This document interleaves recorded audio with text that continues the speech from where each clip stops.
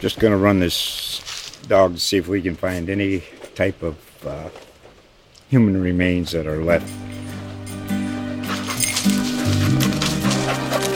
Listen to Where Secrets Go to Die, The Disappearance of Derek Hennigan. From the Detroit Free Press, a new podcast set in the woods of Michigan's Upper Peninsula. Available on Apple, Spotify, Freep.com, or wherever you get your podcasts.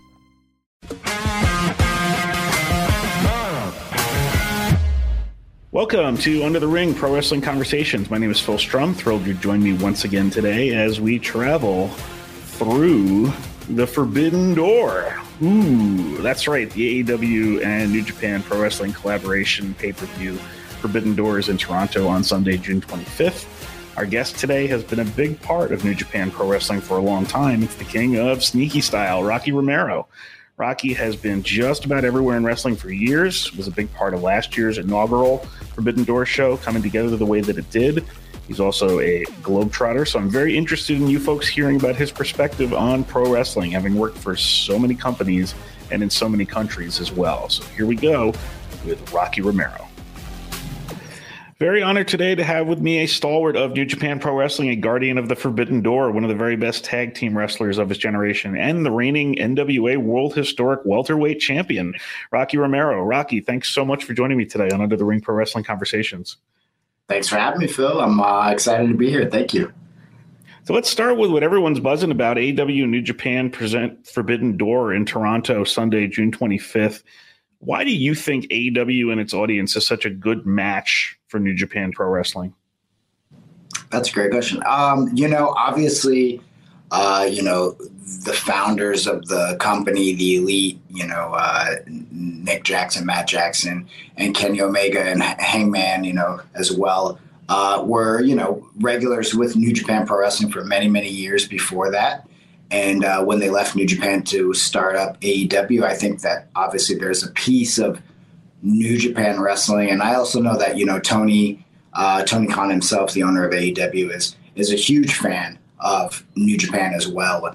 And so he's been following New Japan for many, many years. So I feel like it's two groups that definitely complement each other. Obviously, Japanese style wrestling is, more in-ring focused. And AEW is very in-ring focused, but they also have that, eccentricity that American wrestling needs for television here in the U.S. And you've worked at a lot of companies that have had crossovers, but this one kind of feels special. And last year's was just fantastic, top to bottom. How hard is it to produce a show with two different companies where everyone stays happy and the quality is high? Well, I think the quality part is kind of easy in the fact that I think both companies have such great talent that, you can put any mixture of these guys or girls together and, create something super special, like we saw last year. Outside of that, I think that the hardest part is just like two big companies like this who have a really regular schedule. It's hard to try to schedule everybody in when we need to, right? So, now that the Double or Nothing is finished, so, AEW's got to build now to Forbidden Door. And, on the New Japan side, we had just finished Dominion, and now we're building to Forbidden Door. So now it's just kind of like getting everybody acclimated to having these like 3 or 4 weeks that we need to build the pay-per-view. But also, like, there doesn't also need to be a crazy build like you would normally build to a big show, because Forbidden Door is kind of special in the fact that it's dream matches or matches, or we're trying to give you matches that you wouldn't normally see on either program, right? Whether it's an AEW or New Japan. That's kind of what I was going to bring up. It's the kind of thing that wrestling fans have wanted for a long time. For me as a longtime fan, when you read the wrestling magazines when you're a kid, they have the covers literally with the dream matches on Wrestling Like Superstars magazine of like what would happen if this guy, if Hogan ever wrestled Flair, actually was one when I was a kid. Do you think these all-star shows could be a thing of the future across the industry? It seems like the only thing really, really preventing it is people's own imaginations. Yeah, I mean, obviously, Forbidden Door last year was a box office hit, So and this year going into it, the arena's already sold out in Toronto, and I'm sure the pay-per-view numbers are going to be, just as good as last year, I would suspect. So, so I mean, I think that there obviously is something there for the future, and if more companies could come together and do these type of events and bring together, talent to wrestle each other. Like I remember those magazines as well, Phil. So I think it's really, really cool and it's special. And you don't need a lot of setup in the fact of it's just wrestling to get stale too. You know what I'm saying? Like there's a part of wrestling that definitely gets stale. We've seen so much. It's hard to innovate, right? We see it happen every once in a while, but maybe this is a way to give fans what they want. Obviously, it's a great business, decision to work with another company, and without burning out your audience completely, and giving them a couple weeks to be get excited about this event, have it every year, and then move on to what each company needs to do, from there. Yeah, and I'm old enough to realize too that New Japan historically has done this so well in crossing over with other companies. I remember WWF when I was younger, and then WCW after that. But even to this day, you see the the crossover with Noah that happens. It's happened the last 2 years in January, and the one that's coming up, I think, with is it with All Japan and Noah?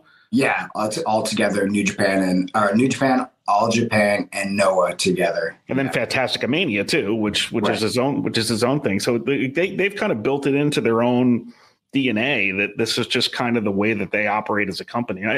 It's encouraging for me, but just because you said wrestling can get very uncreative very fast, and if you throw some new wrenches into the mix, it can be a lot more fun. Have you enjoyed it as a performer because you've been crossing over all over the place? Yeah. I mean, last night I was in Colorado Springs with AEW, and it was me and Best Friends against Claudio Castagnoli, John Moxley, and Wheeler Yuta. So, I mean, that was a match that, I've never had.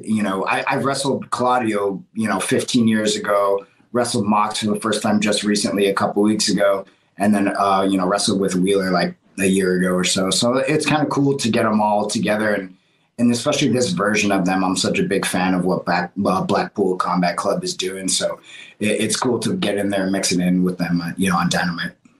Can you talk a little bit about what kind of a role you played in pulling some of this together last year behind the scenes? Yeah. I mean, it all started out with the text that I sent Tony. I don't think I was traveling or something, and I kept thinking man, I think it would be cool if we tried to do something, and I think that we could pull it off, And so I sent a text to Tony about, do you think that we could pull off a super show type of thing? And he said, yeah, I would love to, and immediately started sending me back ideas for matches and stuff. And I said, I think maybe this is possible. Even what you're sending me right now, I feel like it's possible. So.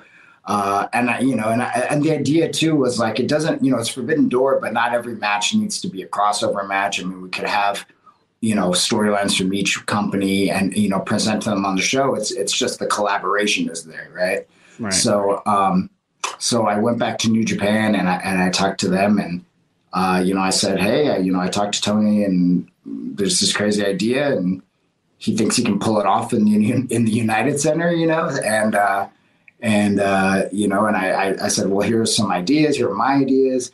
And, they had some great ideas, obviously. So we all kind of sat down and we were like, okay, I think we can do this. Let's see if we can iron it out. And, where the lawyers are able to pull it together. And here we are. And it was a very successful show. And we're doing number 2. And, it's early, but I would say that there's definitely going to be a number 3, I would think. So, I feel that as long as it stays successful, and there's matches that people want to see, and the collaboration between two companies, I think that it's just a money idea. Well, congratulations on pulling that off. It's been great for the fans. I'll say so. The matches announced so far are a rematch of one of, if not the best match of this year, with Kenny Omega against Will Ospreay for the U.S. Championship, and also a first-time ever match between Bryan Danielson and Kazuchika Okada. Any analysis from you on those matchups that you can provide? I mean, for me, I was in the Tokyo Dome earlier this year in January, and I watched Will and Kenny the first match.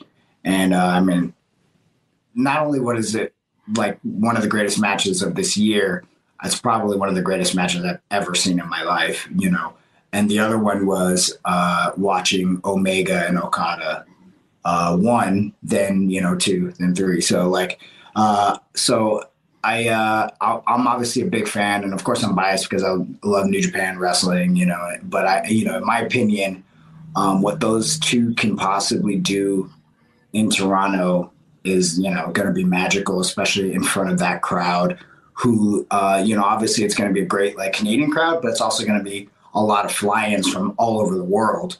So, I mean, we're talking about, you know, fans, you know, super fans of professional wrestling.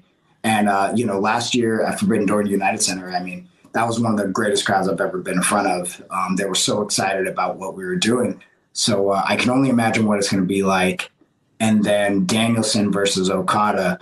I mean, what a money promo from Danielson right off the bat, saying what he said about, you know, Okada, you call yourself the Rainmaker. Well, there ain't going to be no rain. You know, this is a desert and there ain't going to be no rain. So I don't know. It was very cool. It was a very surreal moment watching it, unfold in Osaka. And I mean, I expect that it's probably going to be one of the greatest matches we've ever seen between literally the top, you know, 5 wrestlers in the world right now, you know, and Danielson and Okada. So, and then you've got Ospreay and Omega, you know, I mean, like we're talking like top 10 wrestlers in the world. And those top 2 matches are headlining this pay-per-view. And really all-time greats that you're seeing in a double main event of one card, which is remarkable in itself. I'm probably not the person because I've been watching New Japan on and off pretty well since Omega versus Okada first caught my attention. But for the American viewer that only catches Puroresu when it's brought directly to them, what do you think is the most appealing part of New Japan Pro Wrestling for an American fan? So I think what New Japan brings to the table, especially an event like Wrestle Kingdom, you know, it does feel super special. You know, obviously it's in a huge building, it's in a dome, and it feels, you know, like a WrestleMania type of feel, you know. And I don't think that there's very many wrestling shows that really have that kind of atmosphere. And then also the way it's shot as well, you know, just like it feels like you're watching boxing, you know, professional high-level boxing as opposed to, professional wrestling in a way, you know, because it's definitely shot so differently. And then once you kind of see that, then you kind of see the wrestlers and the characters unfold. You see how athletic it is. You see how the drama is built. In the matches between the opponents. And then finally, like, you know, there's nothing like a series of the last stretch of a New Japan Pro Wrestling like title match, something like Okada and Omega. I mean, it's just like incredible. The crowd is screaming at the top of their lungs, you know, and we've got such a diverse fan base in Japan where like, wrestling fans can be, you know, women dressed up, you know, in Gucci shoes and you know, handbags to, you know, a guy who, you know, just got off of work and like is just running over to the arena to make it in time, you know. So, I don't know. I think it's just a really, really special thing, Japanese wrestling, and the way they present it and the details are just really awesome. And like for me I was able to go to the G1 Supercard at the Garden, and then also the Palladium shows this past, I guess that was the end of October, because my birthday is the end of October, so I'm trying to remember when it was.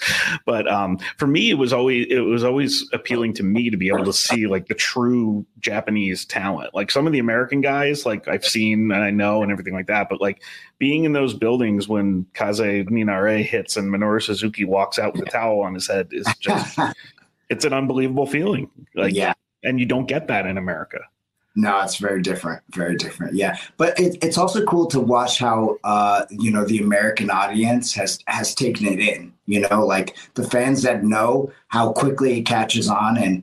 And I don't know. Yeah. Like for Kazuni Nare, when Minoru Suzuki walks into the room, into the arena, like, I don't know. It's just really, really cool. And, Suzuki has sent me videos where he's all over the world and he shoot me a clip where he's like, just baffled by it every time, like it starts in America, but like sometimes in Mexico they'll do it, or like, in England, and it's just really, really cool. And I think it means a lot to the Japanese wrestlers to have that impact outside of Japan. Yeah, and I think Ishii kind of gets a similar response kind of from the American crowds who have followed him a little bit too. Yeah. What's it like for you even seeing New Japan run cards in the U.S. now? Did you ever think you'd see that? That was always like the hope to see New Japan run. And then now that, it's a very regular schedule, where we're doing, 3 to 4 shows, major, pay-per-view shows here. And as well as, doing some touring with some smaller events with our New Japan Strong version of New Japan here. Well, New Japan of America is New Japan Strong.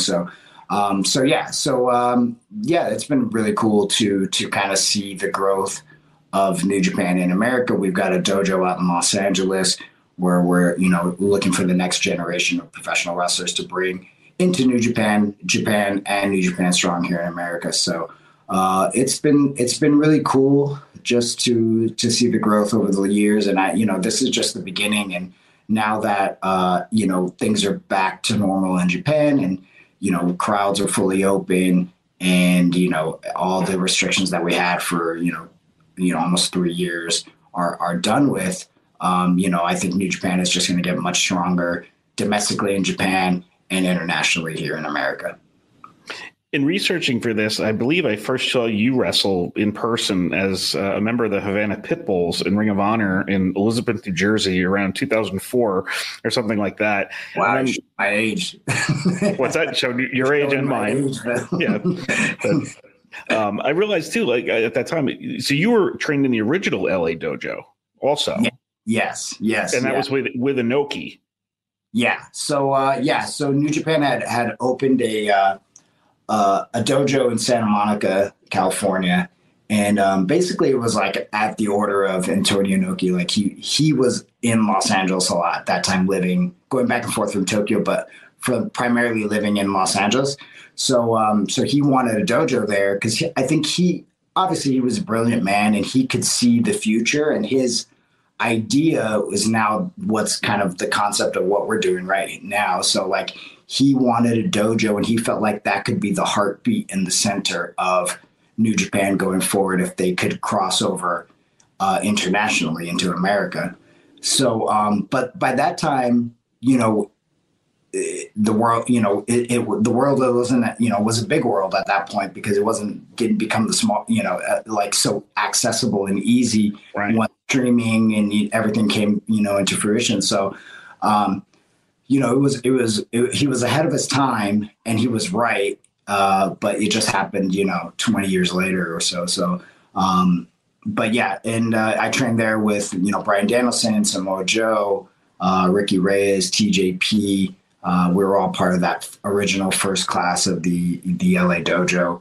And even Brian and I go back, quite a ways, training in the dojo together. Was that Lyoto Machida back then too, or? Lyoto Machida was there. Shinsuke Nakamura was there. That place was crazy. Like any day at any time, somebody would just show up. So like, China, Joni Lauer would come in when she was working with New Japan, and she'd be training jiu-jitsu with us and bringing us donuts. The next day, Josh Barnett would show up and he'd be teaching us how, catch is catch hand wrestling. And then, Ken Shamrock would show up and show us how to do leg locks. I mean, it was such a wild time because Inoki would come in quite a bit. And, obviously like everybody's gravitated to Inoki in some kind of way, right? Whether it's New Japan Business or at that time, whether it was the MMA stuff, with Pride and Inoki Bumaye. So yeah, it was kind of like a really cool epic center for a lot of these, brilliant artists and wrestlers and fighters and, soccer players to kind of come through. I mean, it was pretty crazy. It was pretty fun. How did all that shape your career? Because it's such a large portion of your career has been in New Japan now. Yeah. I think definitely Inoki's teachings have definitely made an impact on me of what kind of professional wrestler I am and how I kind of think about professional wrestling. And also, of course, New Japan has impacted and the things that they've done in the past, obviously, definitely. I mean, like we were talking about it earlier, and, how many times have they done crossover collaborations with companies or, like the whole NWO angle, that Eric Bischoff, kind of, he admits that he kind of got the idea or stole from the idea from New Japan versus, UWFI, which is one of the most awesome rivalries in Japanese professional wrestling and kind of like a great blueprint of how to do, one company versus another company and kind of how to build that tension throughout the night and build, the angle up to it, and how to end it, as well. So yeah, I mean, and as well, like junior heavyweight wrestling, I mean, that was when I was just starting to break into the business and I started to really watch New Japan. I fell in love with it. And, it all started with the junior heavyweights, which, Eric Bischoff says, turned into the cruiserweight division in WCW. So yeah, that's kind of my era of professional wrestling, kind of when it was the most influential, when I was just breaking in. So yeah, it's definitely shaped the way that I look at wrestling. But I've been trying to be an ambassador for the company. And as much as I'd like to wrestle in Japan, it's just really hard to do both right now. So I've really been taking the last 2 years to try to build our relationships outside of Japan. So working with Impact, working with AEW, working with smaller organizations to get places for our younger wrestlers to wrestle, working on CMLL relationship in Mexico. So that's kind of been the thing that I've been trying to do and help. And I think that all kind of stems from, the Inokiism and New Japan in general. Let's talk about the CMLL thing a little bit. You've been somewhat of a globetrotter, mentioned all the different places that you've been on behalf of New Japan, but you have this rivalry going with Volador Jr. and CMLL that sounds pretty interesting. For fans who might not be familiar with the Volador Jr. feud, how would you bring them up to speed on the back and forth between you and him? So it's kind of an old rivalry. Like one of the first big moments in my career was New Japan sent me on an excursion to Mexico back in 2003. In 2003, there was another guy named Volador Jr. who we ended up kind of creating a small rivalry between the both of us. And then it kind of like we wrestled for the first ever Super Ligero Championship. I ended up winning it.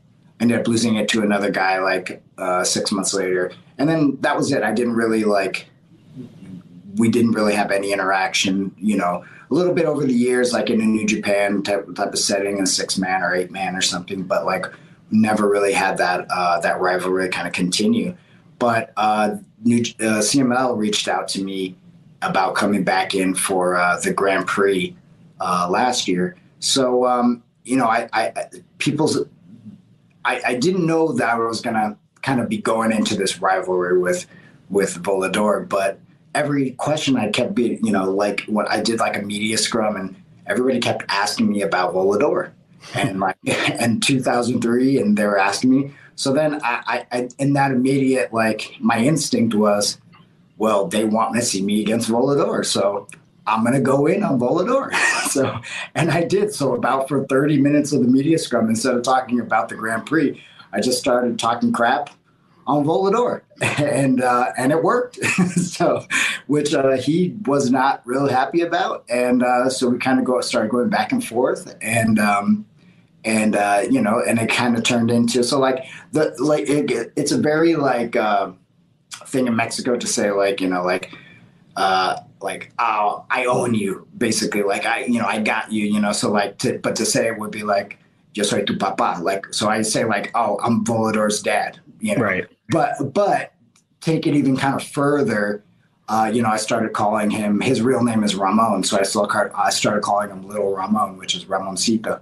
And then it just kind of like got crazier and crazier with this thing, like it ended up being his birthday. So this is stuff that never happens in CMLL because they're such like an old school traditional lucha libre company. So they don't, it's not like the WWE where like anything could happen and, you know, like cars blow up and crazy things, you know. So like me coming, I brought a cake to Arena Mexico right before a match, and I got the whole crowd in Mexico, like 10,000 people, to sing happy birthday in English to Volador. And then like, and just like crazy stuff like that. I started to try to bring an American influence into it, but without but still staying like grounded and rooted, you know? So that it wasn't like hokey or like, so over the top that the fans wouldn't buy it. You know, there was like that realism, you know? So yeah, I just started doing stuff like that. And, you know, there was the fans, you know, some fans were really angry that I'm doing that kind of stuff, and some fans really loved it. So, yeah, it was a great opportunity. I made a diss track and a diss music video against him. I mean, it was just classic, you know, Rocky Romero professional wrestling. Fun stuff within the, you know, the tradition of the longest running, I think, wrestling company in the world. I think it's CMLL. I think it's like 90 years or something like that. They got to be number one, because I can't think of anybody else around then, you know, continuously. How much did you learn being under the legendary Black Tiger persona, and how did you grow kind of as a performer in that role? Yeah. I you know, what an honor. I couldn't believe that they had asked me to become Black Tiger. You know, my favorite wrestler of all time is Eddie Guerrero. So to be connected to him in some kind of way through that lineage and a legendary character like Black Tiger, I was just kind of like, what, me? Are you sure? You know, I had asked like about 4 times, but you know, it was really cool because, like I said, I was such a big fan of junior heavyweight wrestling and you know, the idea of it in New Japan and the Super J Cups and all that, you know, in the 90s. So and early 2000s. So I really wanted to do something special for it, you know. So like, and it was also like a great learning, like just like a learning tool, because I was always kind of like Rocky Romero for my whole career. So to have this new character, and they kind of like built this backstory that, you know, Tiger Mask 4 was trained by the original Tiger Mask Satoru Sayama. So they said in the storyline that Black Tiger was trained by Mark Rocco, who is the original Black Tiger. So then I was like, well, I don't wrestle like that at all, right? So I really studied Mark and how he moved, and all the techniques that he did and everything that he did, and really tried to get as much information on his background that I could get, just so I could try to like create the Black Tiger character in my head before I get there. And then I had to like retrain myself of the way that I move in the ring, and the ways of that he would drop an elbow drop or whatever, and speed up and slow down, and like all the little things that he would do, I tried to like mimic them so that I would have those characteristics, kind of like Tiger Mask 4 had for the original Tiger Mask. So it was cool because it was a really big challenge in that aspect of, you know, creating a character kind of from scratch with having just certain points, and then you know, being successful with it was just the cherry on top. Outstanding. So we're going to move on to something we call the 3 count now. It's going to be 3 quick questions and your answers. Okay. What is your favorite theme song that you have performed, and what's your favorite theme song that you were not the performer on? So favorite theme song that I have performed, probably it's a toss-up between Roppongi Vice and my new one, Dale Azúcar. But I'm going to go with Roppongi Vice because it's the original. And then one that I have not done, probably Okada song. When that you hear the coin drop. Yeah, it's pretty good. It's pretty good. Yeah. So next question. You've been in many great tag teams over the course of your career. Havana Pitbulls, No Remorse Corps, Forever Hooligans, Roppongi Vice. Who's someone in wrestling, past, present, or future, who would make a fun tag team with Rocky Romero?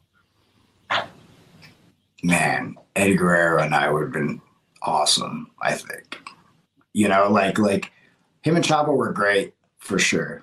But and I definitely think it would have played it somewhat like that out, you know, the chemistry between him and Chavo. But yeah, I would have loved to be able to have wrestled or teamed with Eddie. That'd be incredible. Did you ever run across him early in your career? So no, unfortunately not. So like that time where he was out of the WWE, we never crossed paths. And there was only one time I told this on Jericho's podcast. I met him and Jericho one time in like, I think it was like 90. I want to say like 96 or something, or 94. It was whenever they had that Halloween Havoc match between him and Ray. Oh, okay. It was like the Monday after they had Monday Night Nitro, and I just ran into them at the New York in the arcade. And I was maybe like 15 or something, 14 or 15, and I ran into him and Jericho, and I asked them both for autographs. Jericho was so nice, he gave me an autograph, and I asked Eddie for an autograph. I said, Eddie, you're my favorite wrestler. Can I get your autograph? And he goes, no, and just walked away. So then Jericho looks at me, and he could see my face, my jaw was like on the floor, like what? And Jericho goes, give him like 5 minutes and come back, and I bet you he'll give me an autograph. So I went and like stalked them for 5 minutes, like from afar, just waiting to be like, all right, when is it 5 minutes? And I ran back up to him. I said, please, Eddie, like you're my favorite wrestler. Can I just please get your autograph? He's like, fine. And he Nice. Gave me the autograph. Jericho kind of looked and smiled at me, and then I walked off. And then, yeah, so I like talking to Jericho after I guess like Eddie was on a brand new diet and he wasn't eating carbs and he was very miserable. So he didn't really want to be around anybody besides Jericho. But yeah, that was the only time I got to interact with him. And, just like, I don't, it's a cool story for me now. Like, really, yeah.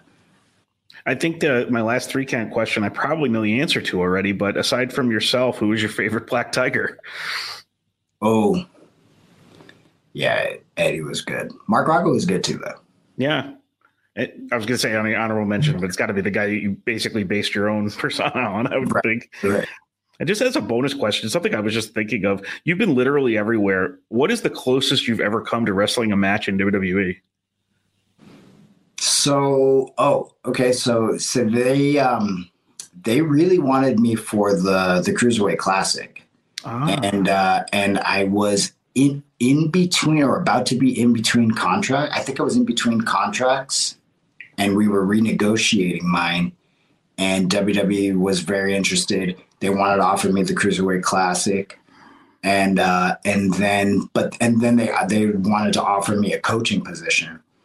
So, and I think that if they didn't offer me the coaching position and they just offered me the Cruiserweight Classic, then I probably maybe would have waited a little bit longer to re-sign with New Japan, and I would have done that. But them offering me the coaching position made me feel like they didn't want me to wrestle, so that it wasn't maybe going to go very far on the Cruiserweight. So I decided to not take it and re-sign with New Japan.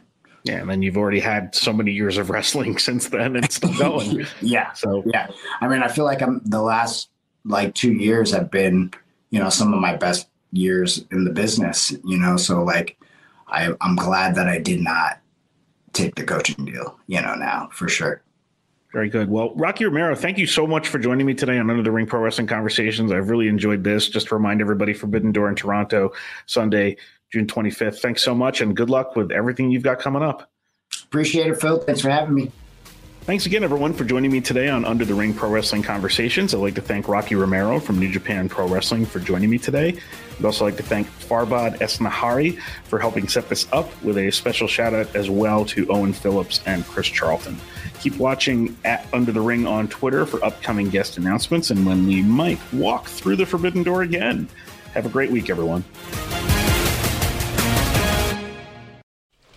Just going to run this dog to see if we can find any type of human remains that are left. Listen to Where Secrets Go to Die, The Disappearance of Derek Hennigan. From the Detroit Free Press, a new podcast set in the woods of Michigan's Upper Peninsula.